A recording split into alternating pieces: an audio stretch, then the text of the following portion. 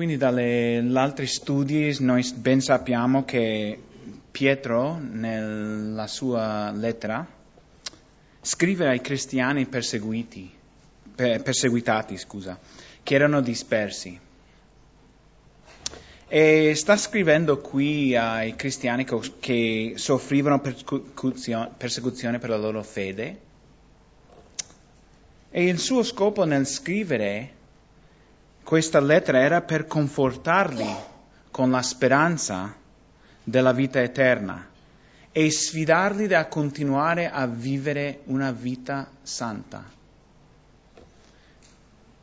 Quindi coloro che soffrono per essere seguaci di Gesù partecipano con Cristo nelle sue sofferenze. Quando noi soffriamo, dobbiamo ricordare che Cristo è la nostra speranza ed Egli è il nostro esempio come sopportare queste sofferenze fedelmente. Lui ha sofferto per noi e come seguaci Suoi non dovremo aspettarci niente di meno. Ricordate, le prove perfezionano la nostra fede. Le persecuzioni e le prove non sono per sempre. Ciò che è eterno è che ci dimoreremo con Cristo per tutta l'eternità. E questo è eterno. È difficile vedere questo ora, ma è una speranza al quale dobbiamo tenere e che dobbiamo tenere nella giusta prospettiva. Quindi apriamo al capitolo 2 di Pietro, primo Pietro, capitolo 2, versetto 1. Leggeremo dal versetto 1 al 3. Dice così: Desposta dunque ogni malizia ed ogni frode, ed ipocrisie e invidie ed ogni maldicenza. Come fanciulli pur ora nati, appetite il latte puro della parola, a ciò che per esso cresciate, seppure avete gustato che il Signore è buono. Leggendo questi 3 versetti vediamo che ci sono 5 cose qui menzionate che dobbiamo deporre, smettere o mettere via come cristiani. Ci sono 5 cose che non dovrebbero essere parte del nostro comportamento. La prima, Pietro dice, è la malizia. Ma che cos'è la malizia? È il desiderio di causare dolore, lesioni o disagio ad un altro. Legalmente è l'intento di commettere un atto illecito o causare danni senza giustificazione legale o scusa.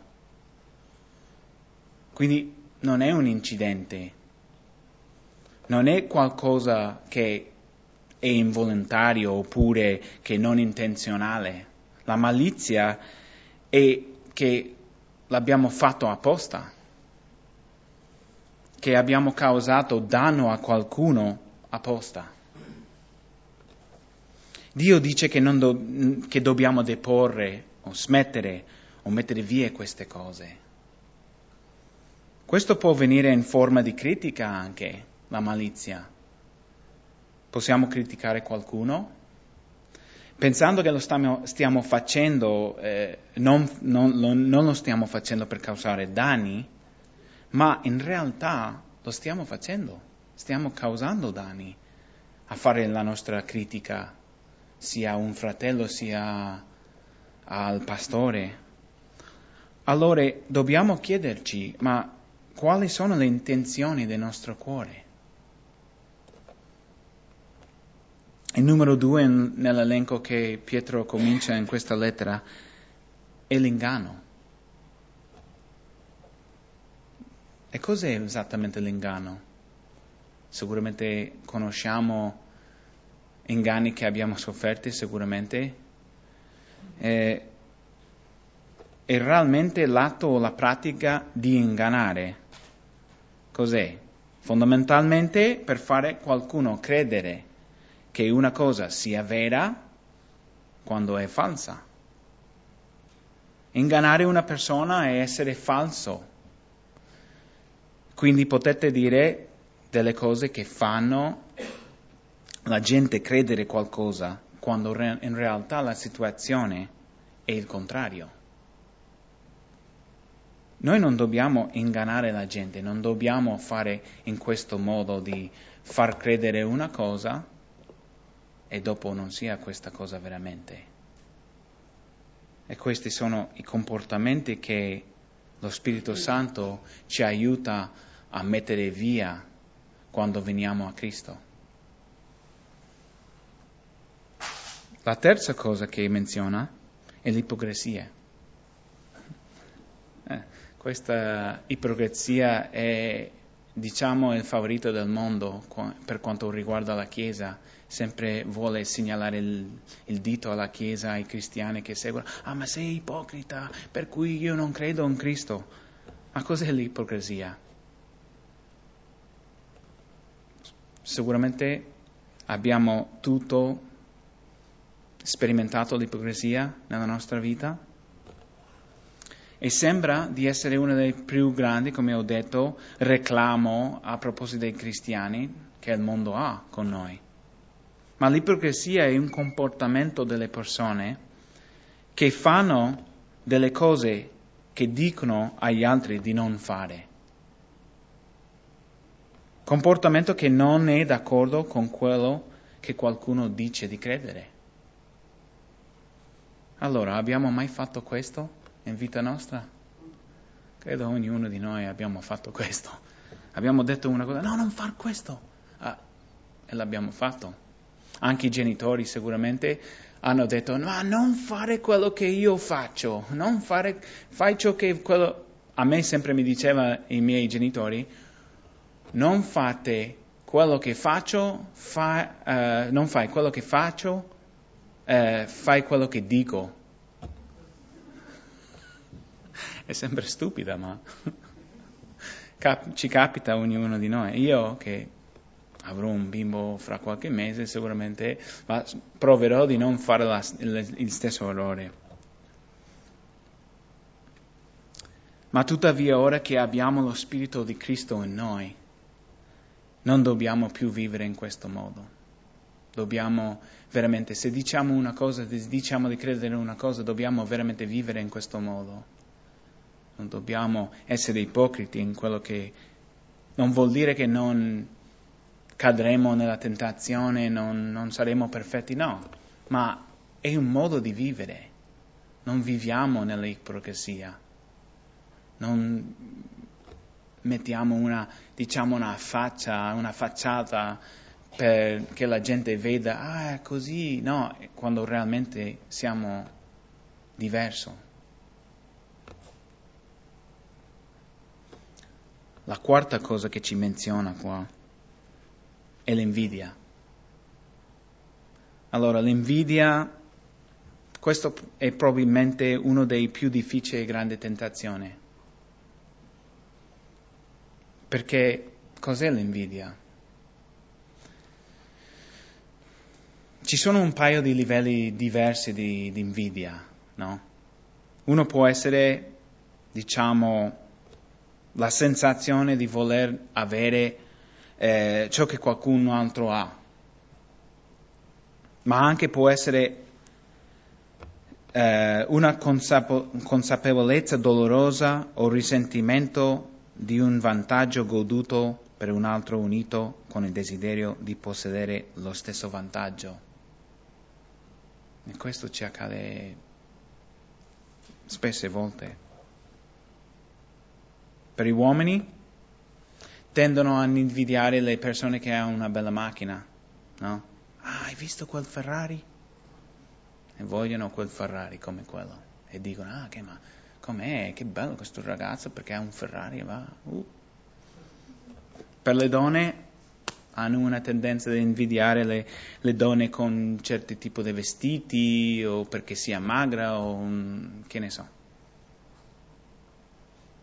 Ci succede a tutti quanti. A un certo punto o un altro, tutti noi sperimenteremo l'invidia.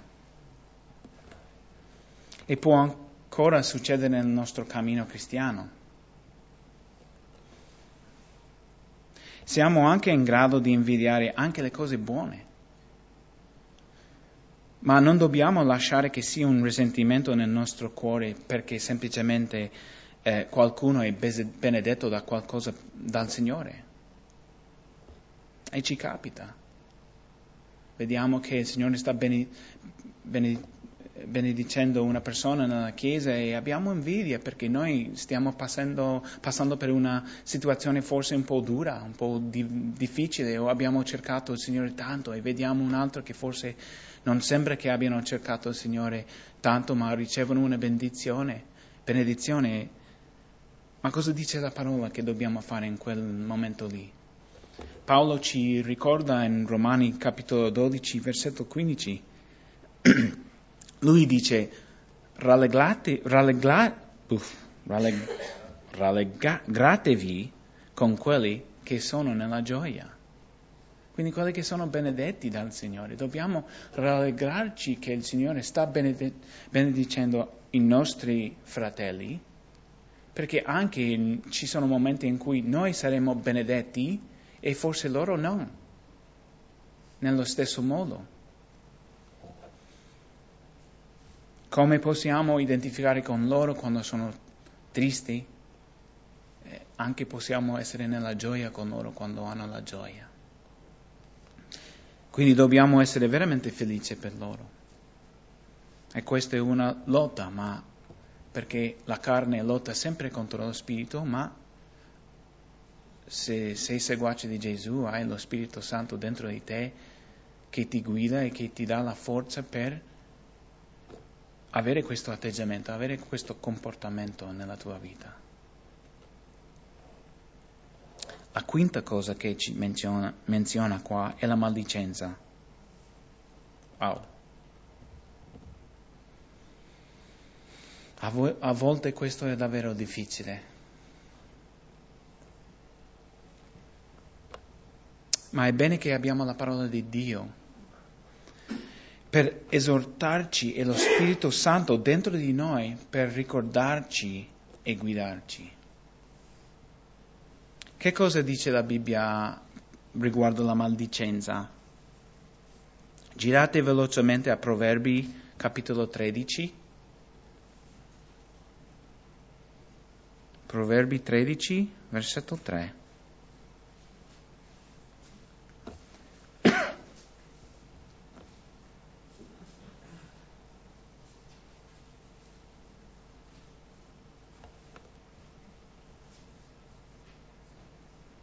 Dice così, chi guarda la sua bocca preserva l'anima sua, ma ruina avverrà chi apre disordinatamente le sue labbra. La mia versione è sicuramente un po' diversa dalla tua. Ma vediamo che dobbiamo fare attenzione con la nostra bocca, di non maldire la gente, di non parlare male della gente. Dobbiamo pensarcelo 2 volte prima di parlare, no? Soprattutto quando parliamo di qualcuno. Giriamo velocemente a Giacomo, capitolo 4.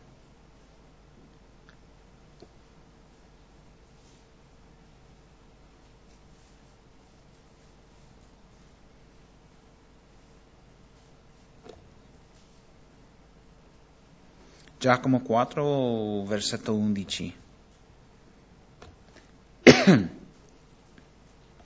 Giacomo ci dà alcune istruzioni.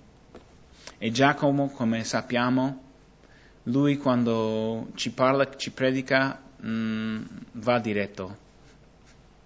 E cosa ci dice? Non parlate gli uni contro gli altri, fratelli. Chi parla contro il fratello e giudica il proprio fratello, parla contro la legge e giudica la legge. Ora, se giudichi la legge, tu non sei un esecutore della legge, ma giudice.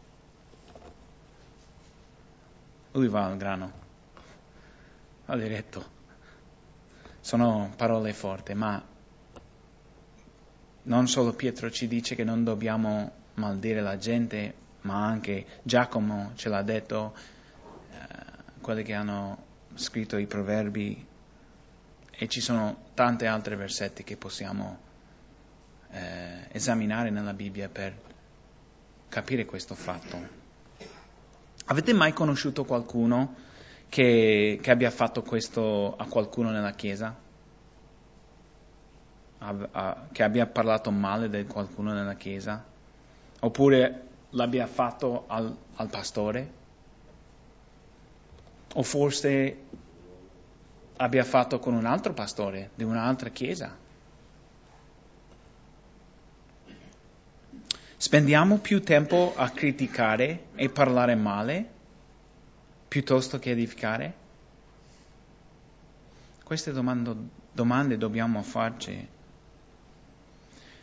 Queste non dovrebbe essere far più parte del nostro comportamento. Dio torna sempre alla questione di dove sono i nostri cuori. Qual è l'intenzione del nostro cuore? Quali sono le nostre vere intenzioni quando diciamo una cosa? Quando parliamo di una persona? Stiamo parlando per edificare quella persona?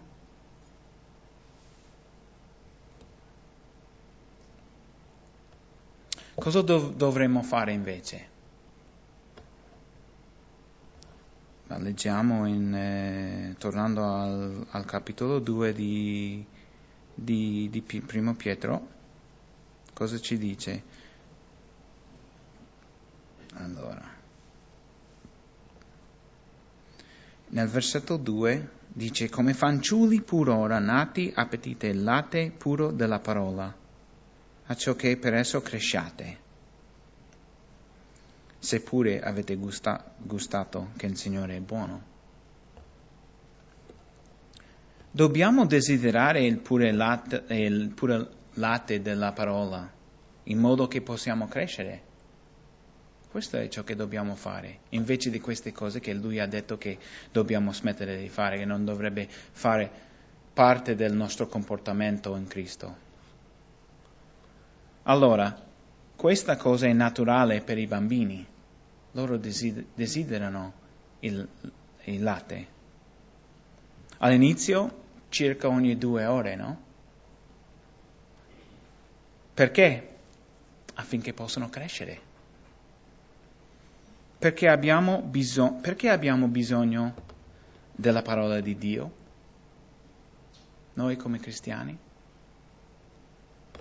Ma in modo di poter crescere spiritualmente parlando. Se noi come neonati stiamo crescendo correttamente spiritualmente, quindi svilupperemo una fame per la parola di Dio e desidereremo di più. Impareremo da essa e ci aiuterà a crescere e a maturare. Questo viene da noi rendendosi conto del nostro bisogno della parola di Dio.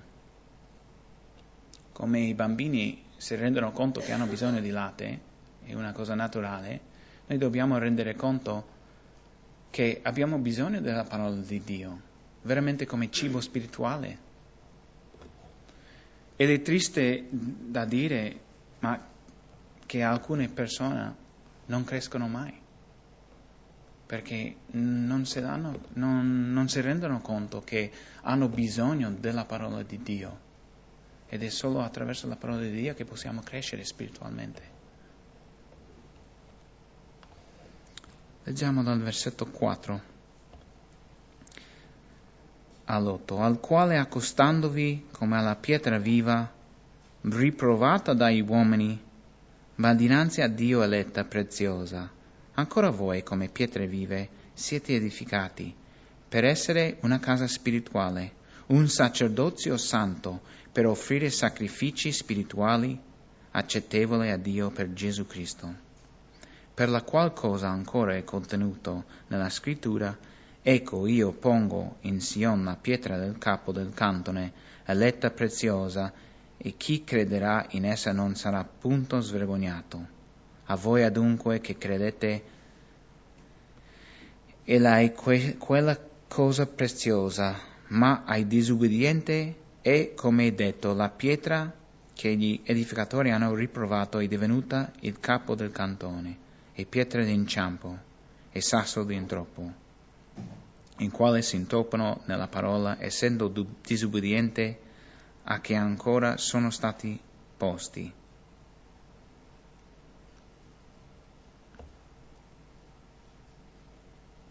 Pietro qui descrive la Chiesa come la casa spirituale di Dio, e nel descrivere la Chiesa come la casa spirituale di Dio, Pietro usa qui alcuni testi che gli ebrei conoscevano.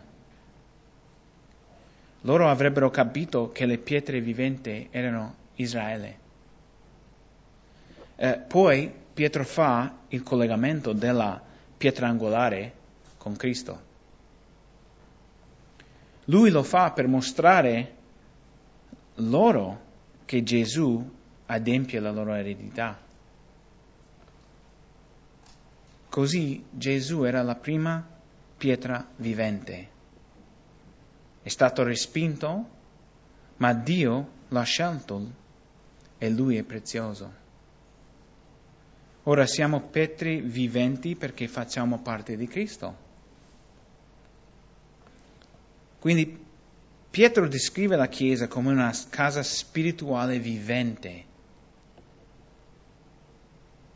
E chi è il fondamento di questa casa? Esattamente, Cristo. Cristo è il fondamento e ogni credente è una pietra. Ecco come la Chiesa è costruita, pietra per pietra. Ma la fondamenta è Gesù.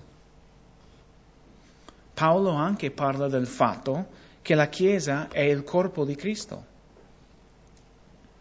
e del fatto che Cristo è il capo. No? Questo lo parla in Efesini 4. Quindi questo sottolinea l'importanza di comunità tra di noi.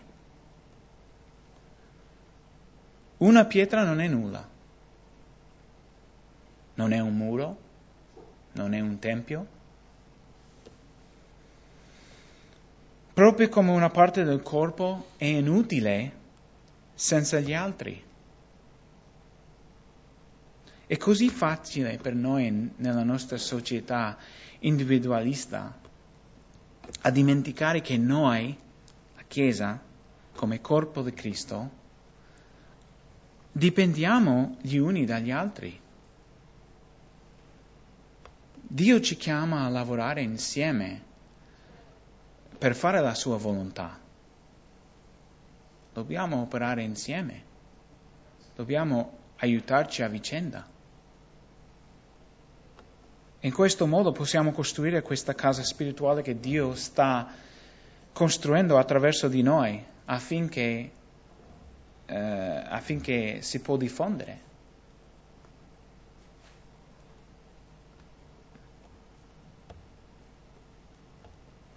Vi leggiamo il versetto 6, 7 e 8.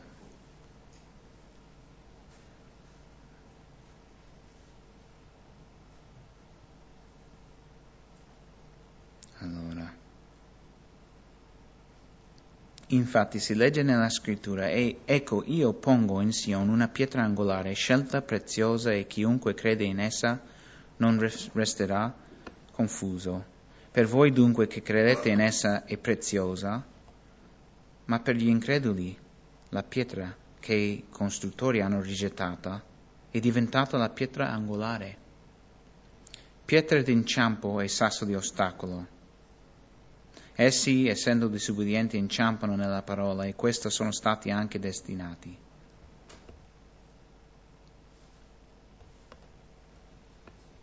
Gesù è la pietra angolare, e se tu hai messo o hai creduto in Gesù, hai messo la tua fede in Gesù, la parola ci promette che non sarai affatto svergognato.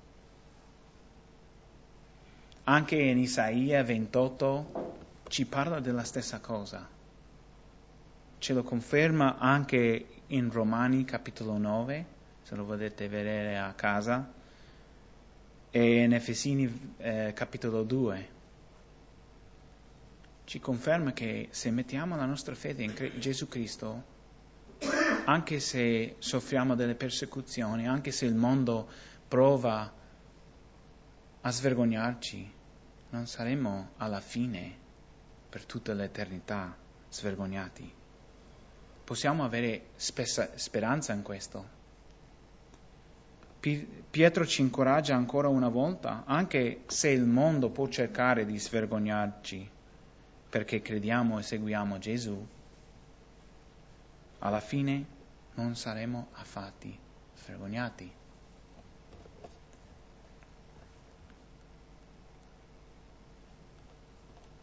Ricorda anche in Matteo 16, dove Gesù sta parlando a Pietro e lui parla dell'edificazione della sua chiesa e lui disse a Pietro: su questa pietra edificherò la mia chiesa.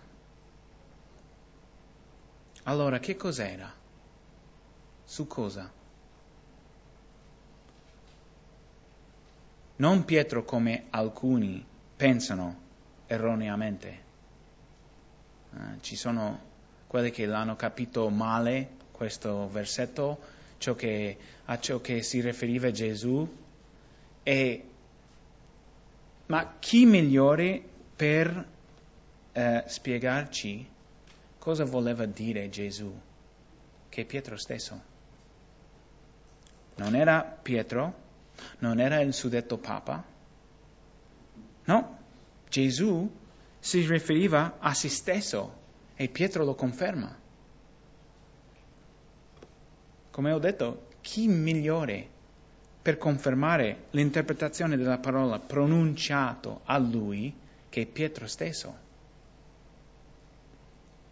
Pietro conferma che la Chiesa è costruita sulla pietra angolare, che è Gesù stesso.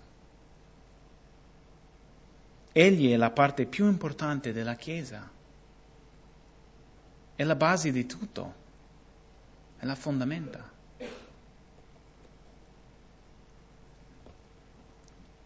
Versetto 8. Pietre d'inciampo e sasso di ostacolo, essi essendo disubbidienti, inciampano nella parola, e a questo sono stati anche destinati. Ma voi siete una stirpe eletta, un sacerdozio regale, una gente santa, un popolo che Dio si è acquistato, perché proclamiate le virtù di colui che vi ha chiamati dalle tenebre alla luce meravigliosa. Voi che prima non eravate un popolo, ma ora siete il popolo di Dio. Voi che non avevate ottenuto misericordia, ma ora avete ottenuto misericordia. Tuttavia Gesù è una pietra d'inciampo enorme per coloro che non credono in Lui e che non vogliono seguirlo. Si può vedere in tutto il mondo questo. Spesse volte le persone non hanno il problema di parlare con te di Dio, Buddha, un altro leader religioso, che ne so. Non c'è problema. Dio questo, Dio, sì, Dio, Buddha, Confucio, sì. Basta menzionare il nome di Gesù e la gente subito ha un problema. Le persone cominciano a cambiare. Si arrabbiano molto a volte, anche addirittura diventano aggressivi, semplicemente menzionando il nome di Gesù. Non parlare di Dio, Buddha, no. Perché hanno rifiutato Gesù. Essi hanno rigettato la pietra angolare su cui la salvezza viene costruita. È la pietra più importante della Chiesa e della nostra fede. Senza quella pietra non abbiamo nulla. Senza Gesù non abbiamo nulla. Se non fosse risuscitato, la nostra fede è invano. Lui è una roccia di scandalo, come dice la parola qui, è un'offesa per loro e per cui si arrabbiano quando si menziona il nome di Gesù. Tante volte ho parlato con persone che mi parlano tutta la giornata di Dio, Dio questo, Dio quell'altro, Dio. Ah, sì, ma quando parli di Gesù, wow, subito cambiano. E sembra che sono cristiani, perché parlano di Dio. E Dio mi ha benedetto con questo, Dio questo, quell'altro. Ah, ma Cristo? Una pietra d'inciampo per loro. Avete mai provato a costruire una casa su un fondamento che non è stato solidamente costruito? Avete mai visto una di queste case? Avete mai visto quelle case costruite in zone in cui la fondazione non è stato correttamente costruito? Io abitavo in una zona così e ho visto tante case così. Le piogge vengono e cosa succede? Scorrono al largo della collina. Perché? Questo accade per esempio, qualche volta dove abitavo in California. Lì vicino a Malibu c'è un posto dove le case, le ville, le straordinarie ultra ricchi vivono sullo strapiombo. Cioè, l'oceano c'è giusto lì. E loro sono lì, hanno la più bella vista del mondo e tutte queste case valgono un sacco di denaro e la gente pensa che wow, che privilegio essere giusto lì, c'è la vista non del mare, dell'oceano, il Pacifico, c'è la vista, tutto, costa tanto denaro vivere lì, ma cosa succede? Basta qualche giorno di un sacco di pioggia, non tanto perché qua piove abbastanza e se piovesse così come abbiamo avuto qualche settimana fa, sarebbe totalmente distrutto tutta la California, ma perché è come il sud d'Italia che non assorbe l'acqua. Quindi cosa succede? Basta un sacco di pioggia qualche giorno lì e ci sono case che sono costruite su questo strapiombo e scendono direttamente verso l'oceano. L'abbiamo visto sicuramente sulle notizie, che ci sono, o anche un po' di fuoco, basta un po' di fuoco perché c'è l'erba che tiene la terra, e quando non c'è più l'erba, cosa succede? Cioè, il vicino in basso vede che il suo vicino si avvicina, forse è per quello che si chiamano vicini, non lo so. No, ma il problema veramente è che la fondazione non è buona. E c'è sempre quel rischio. Perché? Perché loro vogliono godere questa vita meravigliosa e questa vista meravigliosa che hanno, va bene? Ma c'è il grande pericolo che li attende. C'è un grande rischio lì. È buono godere la vita, d'accordo, ma quando c'è un grande rischio così, cosa succede? È solo una questione di tempo, veramente. L'abbiamo visto tante volte. Ma vogliono comunque godere la vista, la ricchezza che essi hanno, e quindi continuano a prendere il rischio e vivono lì. Allora, Gesù parlò riguardo questi fondamenti, che non è una fondamenta sicura su quale costruire una casa. Giriamo velocemente a Matteo capitolo 7 e leggiamo cosa Gesù ha detto riguardo queste fondamenta. Matteo capitolo 7, versetto 21.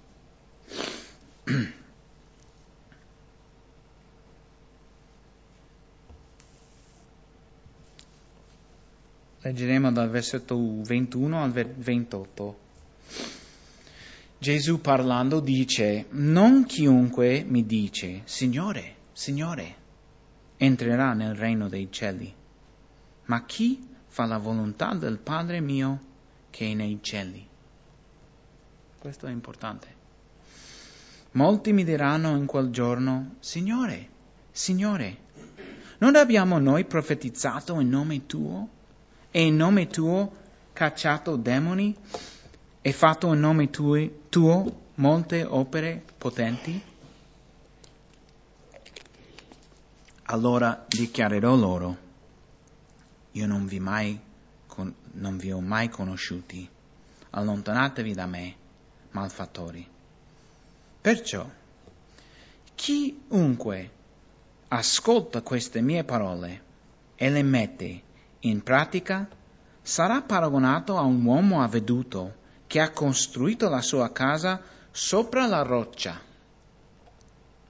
La pioggia è caduta, sono venuti i torrenti, i venti hanno soffiato e hanno investito quella casa, ma essa non è caduta, perché era fondata sulla roccia.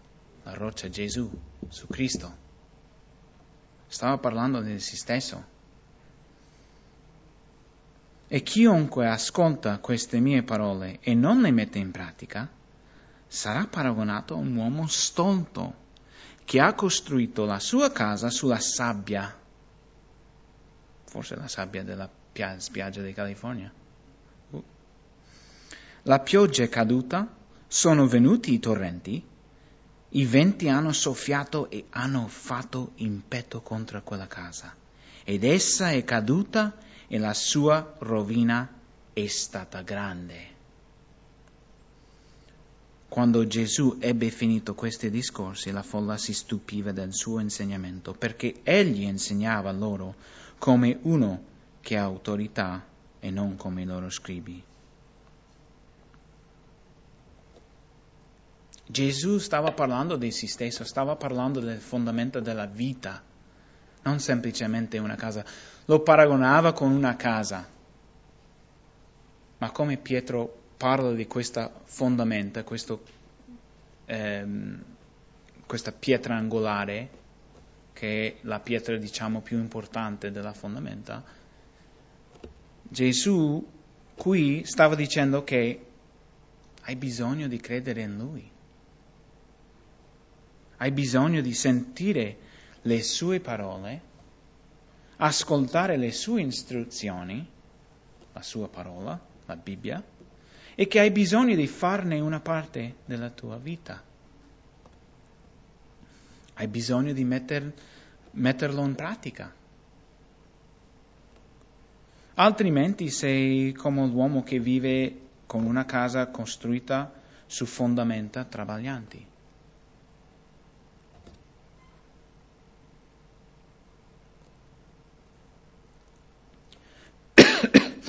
Basta che la pioggia venga, e la casa tua e la tua vita viene portata via. Non è una solida base che durerà per l'eternità. Quindi la domanda è: su quale fondamento è costruita la tua vita? Hai costruito la tua fondamenta sulla pietra angolare? Su Gesù? Sul Figlio del Dio vivente? Oppure l'hai respinto e costruito la tua fondamenta su ciò che è effimero? Se tu, come questi ricchi proprietari di casa in Malibu, che costruiscono le loro case sullo strapiombo, giochi il rischio della tua salvezza, sarai molto spiacevolmente sorpreso quando scopri che hai fatto la scelta sbagliata nel rifiutare Gesù nel giorno del giudizio.